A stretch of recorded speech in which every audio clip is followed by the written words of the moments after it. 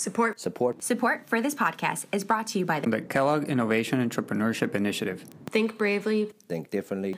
Think collaboratively. We think it's climate change and other sustainability problems with the way that we're living on the planet. And what's the solution? We have to reduce the CO2 emissions, but we also have to solve other problems related to environmental sustainability.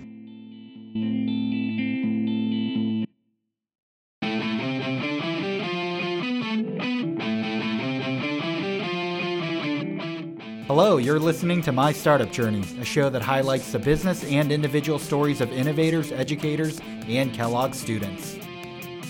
Our guest is Paul Seidler from the Clean Energy Trust.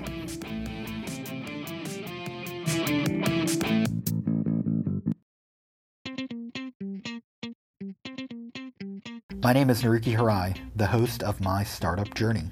In the last episode, we spoke with Lance Lee about his perspective as an entrepreneur seeking investors. In this episode, titled Elevate Your Pitch, we will explore the other side. What do investors look for in startups? This episode's guest is Paul Seidler, the Director of Venture Development at the Clean Energy Trust, a 501 VC in the clean energy industry, and the nonprofit that organizes the Clean Tech University Prize. Paul shares his knowledge in the energy industry and venture capital to help you create a more effective pitch. And we begin with the Co-Invest Clean Tech event on May 23rd, 2018 here in Chicago with a special discount to students. This is a new name that we gave to this event, and co is really the critical thing. We're talking about co-invest. We're not only talking about investing dollars, we're talking about investing all sorts of resources, and it's really about bringing the community together. This event will be on May 23rd in Chicago, and at this event we'll roll out our newest portfolio companies. We'll get them ready with some killer pitches, and we'll try to attract a lot of investors to come to the event, and we're trying to say to the investors, hey, we've done the hard work. Here are a few of the best new clean tech startups in the Midwest. We've made our investments, and we would love to have you come on board and help push things forward.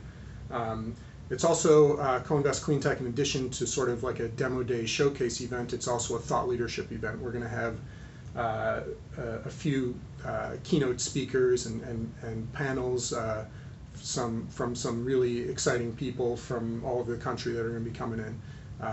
It's a great event. Lots of corporate sponsors, investors, our board, our portfolio companies. It'll be about 300 people, and a really fun, exciting, inspiring event. Can you talk about where you grew up, where you went to school, and just kind of your childhood? Grew up in the north suburbs, Highland Park, Illinois. I am one of four siblings. Number two, I had an older brother, younger brother, and then the last one was our little baby sister, Emily. It's definitely fun childhood. It was a busy household. We were all pretty tight, and my siblings were now spread all over the country. But I stayed here in Chicago. Other than undergrad, I went to University of Michigan in Ann Arbor, spent 4 years there before coming back to Chicago. Coming back here, I worked in consumer insights and market research for 7 years. It was a great company, great place to work. After a while, I kind of lost interest in that sector, and decided to go back to get my MBA and figure out what my next move was going to be. I went to University of Chicago Booth School of Business, and while there I fell in love with two things: entrepreneurship and energy. At the time they offered two energy classes. I took them both. I learned the difference between a kilowatt and a kilowatt hour, and there was no looking back from there. I said I have to get involved with the energy industry and entrepreneurship, and I had to work pretty hard to transition my career, but I was able to do so successfully. After my MBA, I went and ran business development for an advanced materials startup up in Evanston and Skokie. Did that for a few years before getting this opportunity to be the director of venture development at Clean Energy Trust. And what I like about just your personality is that there's an artistic side and there's also definitely an analytical side to you. Do you know where that comes from? Does it come from any of your parents? Or? I appreciate that you noticed that, and I would agree that I am this sort of left brain, right brain person. I don't know exactly where it comes from. My father's an attorney. My mother recently retired marketing consultant, and I would say they're both kind of left brain, right brained as well. It's not like one of them is clearly the analytical person, the other one is artistic. Right. But I've always enjoyed art and creativity, and I think it's an extension of who I am. It helps me think through problems. I went through a period as an artist where I was making paintings on the side and doing art shows while I was working as a market research analyst. And I would try to sell my paintings at art shows on the weekends. It was just a fun hobby. It was very therapeutic. Recently, I've transitioned. I've been doing woodworking as a hobby. I bought a couple of power tools and I started making things out of wood. It's just I always need some sort of creative outlet. But at the same time, I've studied, my educational background, I studied economics and business. So I certainly have an appreciation for the analytical side of things. After a couple of ventures, you came in to Clean Energy Trust. Yeah, so I've been here for about 3.5 years. The organization was founded in 2010. Clean Energy Trust is a nonprofit with a mission to support clean tech, innovation, and entrepreneurship in the Midwest. The organization was founded by Michael Polsky, who's the founder and CEO of Invenergy, the large renewables developer based here in Chicago, and also co-founded by Nick Pritzker. They continue to serve as co-chairman of our board of directors. We have a pretty broad perspective of what clean tech is. It's not just electricity or the energy industry. We're looking at any sort of innovation that supports sustainability, really. So we look at water. We're starting to do more, get more interested in ag tech and sustainable agriculture, mobility. Yeah. We're seeing the convergence of the energy industry with lots of other industries like the built environment, so IoT, built environment, smart cities, mobility. We're interested in all these things. The vision is really to create solutions that enable a more sustainable planet. Clean Energy Trust we have a unique business model. We're not quite an incubator, we're not quite an accelerator. We make direct investments in startups. Our perspective is really that we want to support innovation that has the potential to scale. If it does not have the potential to scale, then it doesn't have the potential to make a real impact on fighting climate change and fostering a transition into a sustainable world.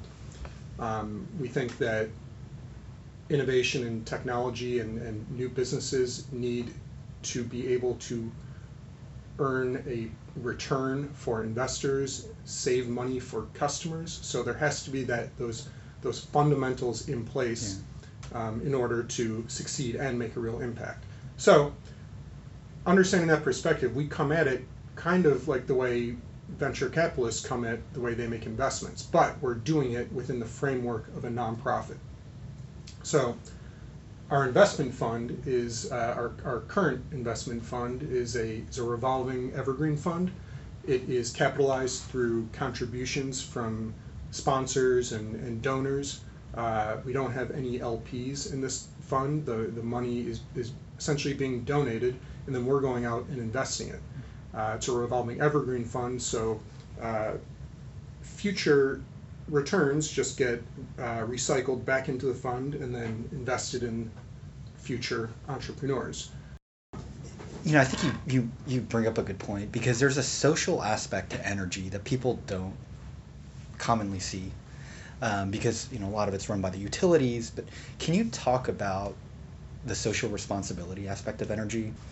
Yeah. So ultimately, let's take a step back and say what's the big picture problem here, and we think it's climate change and other sustainability problems with the way that we're living on the planet. And what's the solution? We have to reduce the CO2 emissions, but we also have to solve other problems related to environmental sustainability. So there's absolutely a social aspect to this. We're trying to save the planet, really, in certain ways, and we are one very, very small piece of this. There's lots of different ways to address sustainability issues through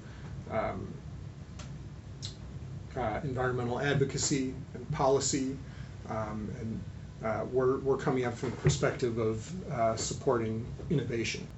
The reason we think our structure as a nonprofit makes sense is because we recognize the specific challenges in commercializing clean tech innovation, especially when it comes to hardware and these physical products that are derived from laboratory intellectual property. Those are really the hardest things to commercialize. We're talking about advanced materials, batteries, and other hardware systems.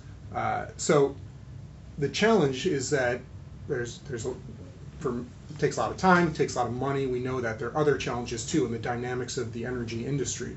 And what we've seen is that there was a wave of venture capital investment in 2006 through about 2010, where a lot of money was invested and a lot of money was lost. About $25 billion was lost. These were investments mostly going into things like solar panels and biofuels, things that require a lot of capital to commercialize, building large factories in order to scale up these technologies. And they seem to be promising, but at the same time, it's really hard thing to do, and it's probably not an appropriate use of venture capital. The results of these investments not going well then, of course, caused the VCs to move away from clean tech and retreat back to tech and pharma and other sectors, which have performed pretty well overall. So we understand that. We don't blame VCs for moving away after what happened. So we're looking for ways to solve that problem, and we're coming up with new innovative financing models like the one that we operate today, and we're also working on a new model. We understand the data. My colleague, Dr. Ben Gaddy, published an academic paper about a year and a half ago that looked at all the Series A investments into clean tech in this country during the Clean Tech 1.0 wave of investments, and we understand the data. We see the failure rate that occurred, and then the result being that the venture capital moved away. Energy and technology isn't something that a lot of people think about, but it's actually changing really fast, and there's a lot of great ideas out there, right? A lot of great ideas out there, a lot of things being developed, but it's really hard to get these things into market. If you're selling to the utility especially, it's really hard. The way utility models work, it's not a traditional competitive market. It's a natural monopoly, and operating in a regulated market. Utilities make money by making investments in infrastructure, and they are risk averse, and it takes a long time to sell hardware technology to a utility. Very long time, and very hard to do. Having said that, utilities are under new pressure, competitive pressure. So they're operating in a natural monopoly that is regulated in terms of the grid. But now we're seeing all these new distributed energy resources like rooftop solar that's disrupting their business model, and they need to figure out ways to deal with that and sort of start now to compete with the unregulated players in the market. I want to bring back a point that you brought up earlier, which is these ideas integrating with a utility infrastructure or regulatory environment. How do you coach, an entrepreneur on how to deal with that? Yeah. Well, I would say be patient, but at the same time, you got to have a lot of irons in the fire. So you want to be talking to all the utilities. Depending on what it is, usually a lot of utilities don't want to be first, but they might be okay with being second. So they don't compete with each other. So if they might wait and see if one of them does it, and if they do, they might then start to feel more comfortable with it. So you got to have a lot of irons in the fire. You have to have that first. Try to find that first utility customer who's going to buy in. Now, oftentimes, it's a process. It's not just a sales process, but it's a testing process, an approval process. So you might have to run a pilot or multiple pilots. Unfortunately, there's a saying that says utilities is where pilots go to die. So like utilities love to run pilots, but then are they going to actually adopt the solution after a successful pilot? It's not always the case.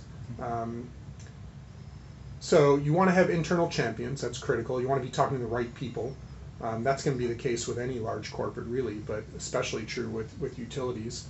And you really need to push that internal champion to make a commitment. If it's a software, there are opportunities to give a taste for free kind of thing without much cost, and say, hey, let's run a small pilot with a slice of your customer base and no charge, see how it goes. But if you're going to do that, I really think you still need to have some sort of agreement in place that says if it goes well, this is the potential purchase order or licensing agreement on the other end. And when we return, Paul shares his pitch framework. You are listening to My Startup Journey.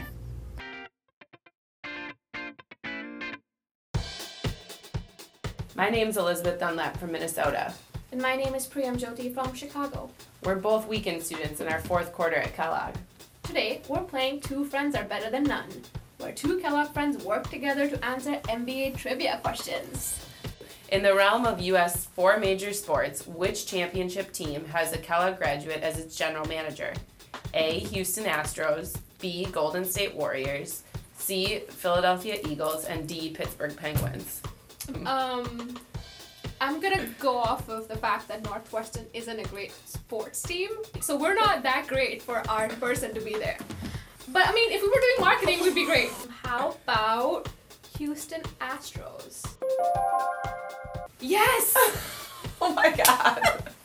Northwestern School of Commerce, which opened in 1908, is credited as the original version of the Kellogg School of Management. What type of program was it? A. Full-time, B. PhD, C. Part-time, D. Executive. I feel like it was executive. I could go with executive. Is it executive? It's actually part-time. Oh! Which is kind of I would funny. not have guessed that. Who would have thought, right? So it's part-time. My name's Elizabeth. And my name is Priyam.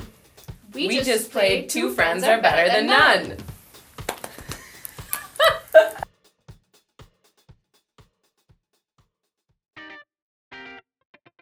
Earlier, we learned about the challenges of the current energy industry. Now, Paul explains Clean Energy Trust's role in developing startup ideas to address those challenges. A pitch is super important. When you're making a first pitch to investors, whether it's closed doors or in some sort of larger public forum with an audience, that first pitch is critical.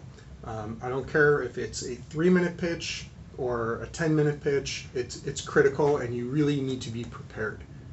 And one thing to understand is that the goal of that first pitch is not to try to explain everything about your company in a limited amount of time. The goal of that first pitch is to just get the next meeting, right? So how do you do that? I think that the key, there are a few keys, but first it's important to think about your script, your narrative, what you're going to say, and the slides that you're going to show to support that. The slides should not mirror what you're saying. The slides should complement what you're saying. You don't want to throw a bunch of slides up there with a bunch of text and bullets and paragraphs and deep analysis. No, you got to keep it clean. You got to keep it simple. You have to control the message.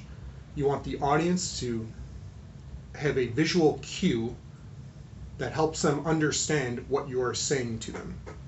So when we go through the pitch process with our portfolio companies to get them ready, the first thing we do is we take their existing pitch and we crumble it up and we throw it in the garbage, tear it up. Maybe we throw some gas on it and light a fire. No, that would be bad emissions. We don't do that. We just shred it. The reason we do that is because almost every pitch we see is what's called a Frankenstein pitch. They have a 3-minute pitch, a 10-minute pitch, they have a customer pitch, an investor pitch, and every time they have a new pitch, what they do is they take slides from their different decks and they stitch it together and they say, okay, this is the pitch for that event, and that's a Frankenstein pitch because it's just a bunch of different things from different places stitched together. So that's no good. We throw that away, we start fresh. And the first question you have to answer as an entrepreneur making a pitch is, what kind of pitch is this? You have to pick a lane, okay? There are 4 different types of pitches. The first 3 types are the 3 T's. There's a technology pitch, a traction pitch, or a team pitch. Are you one of those 3? So what do those mean? A technology pitch means, okay, I am pitching intellectual property that is so killer and going to change the world that's what I'm pitching. Yes, it's important to have a good team and understand the market and all that, but this is going to be a technology pitch. Or do you have a team pitch? The team pitch is, we've done this 2 or 3 times in the past. Serial entrepreneurs, we have successful exit, we know what we're doing. Just give us our money and we're going to do a great job and we're going to bring you back some serious returns. Third T is the traction pitch. Traction pitch is typically more with like these consumer tech software companies that go through Y Combinator and Techstars and stuff, where they're tracking their active users and they're showing you, hey, I got 10% growth week on week. You better get on board before the train leaves the station. No, we don't know how we're going to make money, but we've got a major base of active users and we're building on that really fast. Okay, so are you any of those 3? If not, then you default to the 4th type of pitch, which is a vision pitch. A vision pitch is, this dawned on me, this huge opportunity or how to solve this problem came to me when I was taking a shower, and now I know exactly what to do. Here's my vision. I'm really passionate about it. And the goal of the vision pitch is to really tell your story and get buy-in and instill that FOMO in investors that they're going to miss out on the next big thing. Mm-hmm. Okay, so once you've decided which of those 4 types of pitches you are, you've got to keep that in mind and think, this is what I'm honing in on throughout my entire pitch. Okay, so the next thing you do is you got to storyboard your pitch. You take a bunch of sheets of white paper and a black marker, and you storyboard it. This is the story that I want to tell start to finish for my 8-minute pitch, whether it's a technology pitch or team pitch or whatever. And you write what is the key message that you are trying to convey for each slide. Don't worry about charts and all the visual bells and whistles. Just focus on the story start to finish. Once you have that story, that narrative woven together in a way that makes sense, then you start to fill it in with the visuals and the support, and you really start to script it out. The last element that we like to instill in our portfolio companies when we're pitch coaching them is that when you make a pitch to an investor or an audience, at best, they will only remember 3 things about your pitch. They're not going to remember everything. And remember, the goal is to get the next meeting. Mm-hmm. It's not for them to necessarily remember everything you tell them. At best, though, they will remember 3 things. So what 3 things do you want them to remember about your company? Obviously, if you're doing a technology pitch, at least 1, if not 2 of those things has to be something about the technology. But ultimately, like, you need to think, what are the 3 things that set your company apart that you want to make sure that's what they take away? So it doesn't mean you get up there and the first slide is, here are the 3 things I want you to remember. I mean, you could do that, but another approach is to sort of like hammer home those 3 things at multiple points in the pitch, and you want to control that. If you don't think about that, then what will happen is that you don't know what those 3 things are that people are going to remember. And if you're pitching to an audience, then everyone in the audience might remember 3 different things. Mm-hmm. So you want everyone in the audience to remember the same 3 things, and they're the 3 things that are the most valuable. And the reason why investors are going to say, hey, send me an email, let's set another meeting. Just hearing how you explain that, I can kind of see the artist in you. And in storytelling, 3 is a very popular way of structuring and repeating patterns. Yeah, absolutely. That makes sense. Yeah.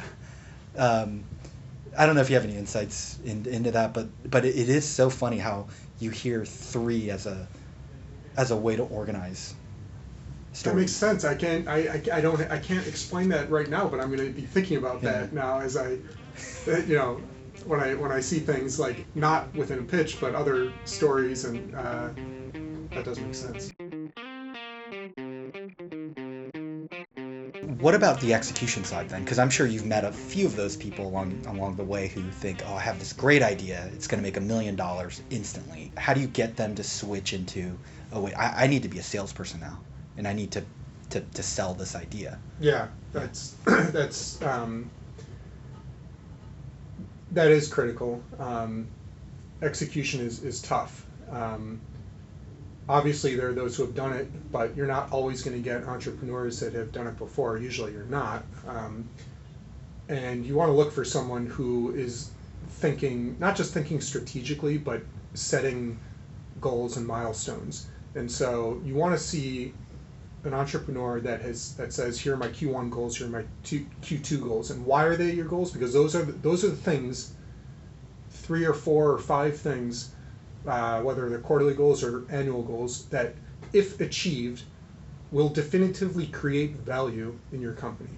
So when you go out to raise a seed round or an A round, what are you raising the money for? What are you going to use it for? How is what you're going to do going to create value that will allow your company to continue to grow? So if you raise a $3 million Series A round, that has to be money that is going to allow you to achieve certain milestones that will create more value to justify a higher valuation for the B round.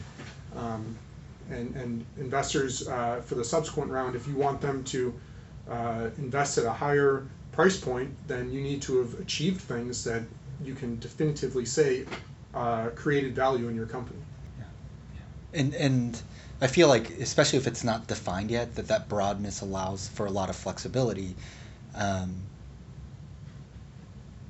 It does. I mean, right. But there has to be impact. There has to be potential for impact, and we're going to look at that with our companies. And measuring impact is a big challenge. It's something we talk about a lot. Sometimes it's easy with a solar company and the number of kilowatts installed and offsetting CO2 emissions, but or energy efficiency, it's easier to measure. Some of the things are a little bit tougher with wastewater treatment technologies and increasing agricultural efficiency in terms of yield and reduction of chemical fertilizers that are being used, and we're looking for ways to minimize runoff into water streams from agriculture. So it is harder to measure certain types of impact, but we do take it very seriously in terms of understanding what is the impact or potential impact of a company that we're looking at. Can you talk about some of the companies that personally excite you that are in your portfolio? Absolutely. How much time do you have? let's start with technology. So Newmat is a Northwestern spin-out. It's an advanced materials company specifically developing metal organic frameworks, which were a class of metal organic frameworks that were developed at Northwestern. And it's a material used for industrial gas storage and separation. What's incredible about this material is that it can hold large volumes of gas at near liquid density, but at atmospheric pressure. So you don't have to compress the gas into a cylinder, which takes a lot of energy. You can store large volumes under no pressure, where the gas molecules are absorbing onto the material, which is an extremely porous, extremely high surface area material. Much better way to communicate this is to say that it's like an atomic sponge. So Would that be for natural gas storage? Yes, it could be for any gas storage really, but they're focusing more on higher value applications initially. But they've come a long way. They came through our student competition in 2012, I believe. They won. They went on to the national competition. They won that.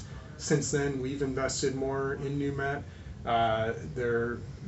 They were the first startup to commercialize a metal organic framework product, which they did just last year. It was written up in Cranes. They are now starting to generate real revenues after spending the last 5 years commercializing this laboratory material, and I've been down that road. It is one of the hardest, I think, the hardest thing to commercialize is a new advanced material, because a new advanced material, no matter how incredible it is, what its capabilities are in the lab, the new material is worth precisely zero until it is integrated into some sort of system and in a way that it creates value. Another company I'm excited about is Igor out of Des Moines, Iowa. They've developed a smart connected lighting platform that is based on power over Ethernet technology. So the idea is forget the copper wiring that goes to your LED lights. You can put in an LED lighting platform, LED lighting system in a commercial building that is wired with Cat5 or Cat6 Ethernet cable that carries sufficient voltage, very low voltage, to power the lights and at the same time control them. The benefit is extreme energy efficiency, lower cost to install, and unprecedented control with the amount of data that's being carried through the Cat5 cable. So this is really a hardware software company. The way they're coming at it is they don't want to be the ones manufacturing the hardware. They've signed licensing agreements with multiple tier 1, tier 2 lighting OEMs to manufacture Igor-enabled lighting fixtures, and then they've developed a software control platform that the customer then licenses to control the system. So they're just getting to market now. They're really starting to ramp up sales, and I'm excited about their future potential. Great. How has the MBA helped you in your career at CET? I mean, MBAs are interesting. It's helped me a lot. I would say, though, like, we have to acknowledge that getting an MBA does not make you an expert in anything, including business. All right? An MBA is a great way to start to develop frameworks for how to think about things, how to address, how to approach things. And it really did kind of change the way my head works, the way I approach things, the way I think through challenges in sort of a more analytical way, considering the big picture. And it's interesting with venture investing, though, is you can try to be as structured and systematic as possible, but ultimately it's just as much an art as it is a science. So we do our diligence, we create in-depth investment memos, which we bring to our investment committee to make when we make our investments. But there's also, what's your gut feeling about this? Is there something that's in the back of your head where you're having trouble sleeping at night that you just can't put your finger on, and so there is that element too to venture investing. I would say that, though, that comes with experience. That's not something you get when you're getting your MBA. and this is a visionary statement from Paul. The next question is, where do you see yourself in 20 years, and how do you know like you've done a great job, that you're satisfied? I have no idea where I am in 20 years. I can't even think about that. And I think wherever it is, I mean, it'll be because what I'm doing today is exciting. It excites me. It's something I'm proud of, and I'm not really thinking about 20 years. I'm not really even thinking about 2 or 3 years. I'm all in on what I'm currently doing here. It's inspiring. It's exciting. It's something that when I wake up in the morning, I'm proud. It's something that I can tell my 2 little kids about what I do and feel good about it. And I hope that in 20 years, whatever I'm doing, that's certainly still the case. Thank you. And one final note. The Clean Energy Trust partners with Northwestern during the school year through Newvention, the Institute of Sustainability and Energy at Northwestern, and Kellogg. If you want to find out more about the organization or the Co-Invest Clean Tech event on May 23rd, go to cleanenergytrust.org. Once again, thanks to Paul Seidler for helping us with this episode. And if you enjoyed the show, please leave a review on Google Play or iTunes. Thanks for listening, and until next time, this is Naruki Harai from My Startup Journey.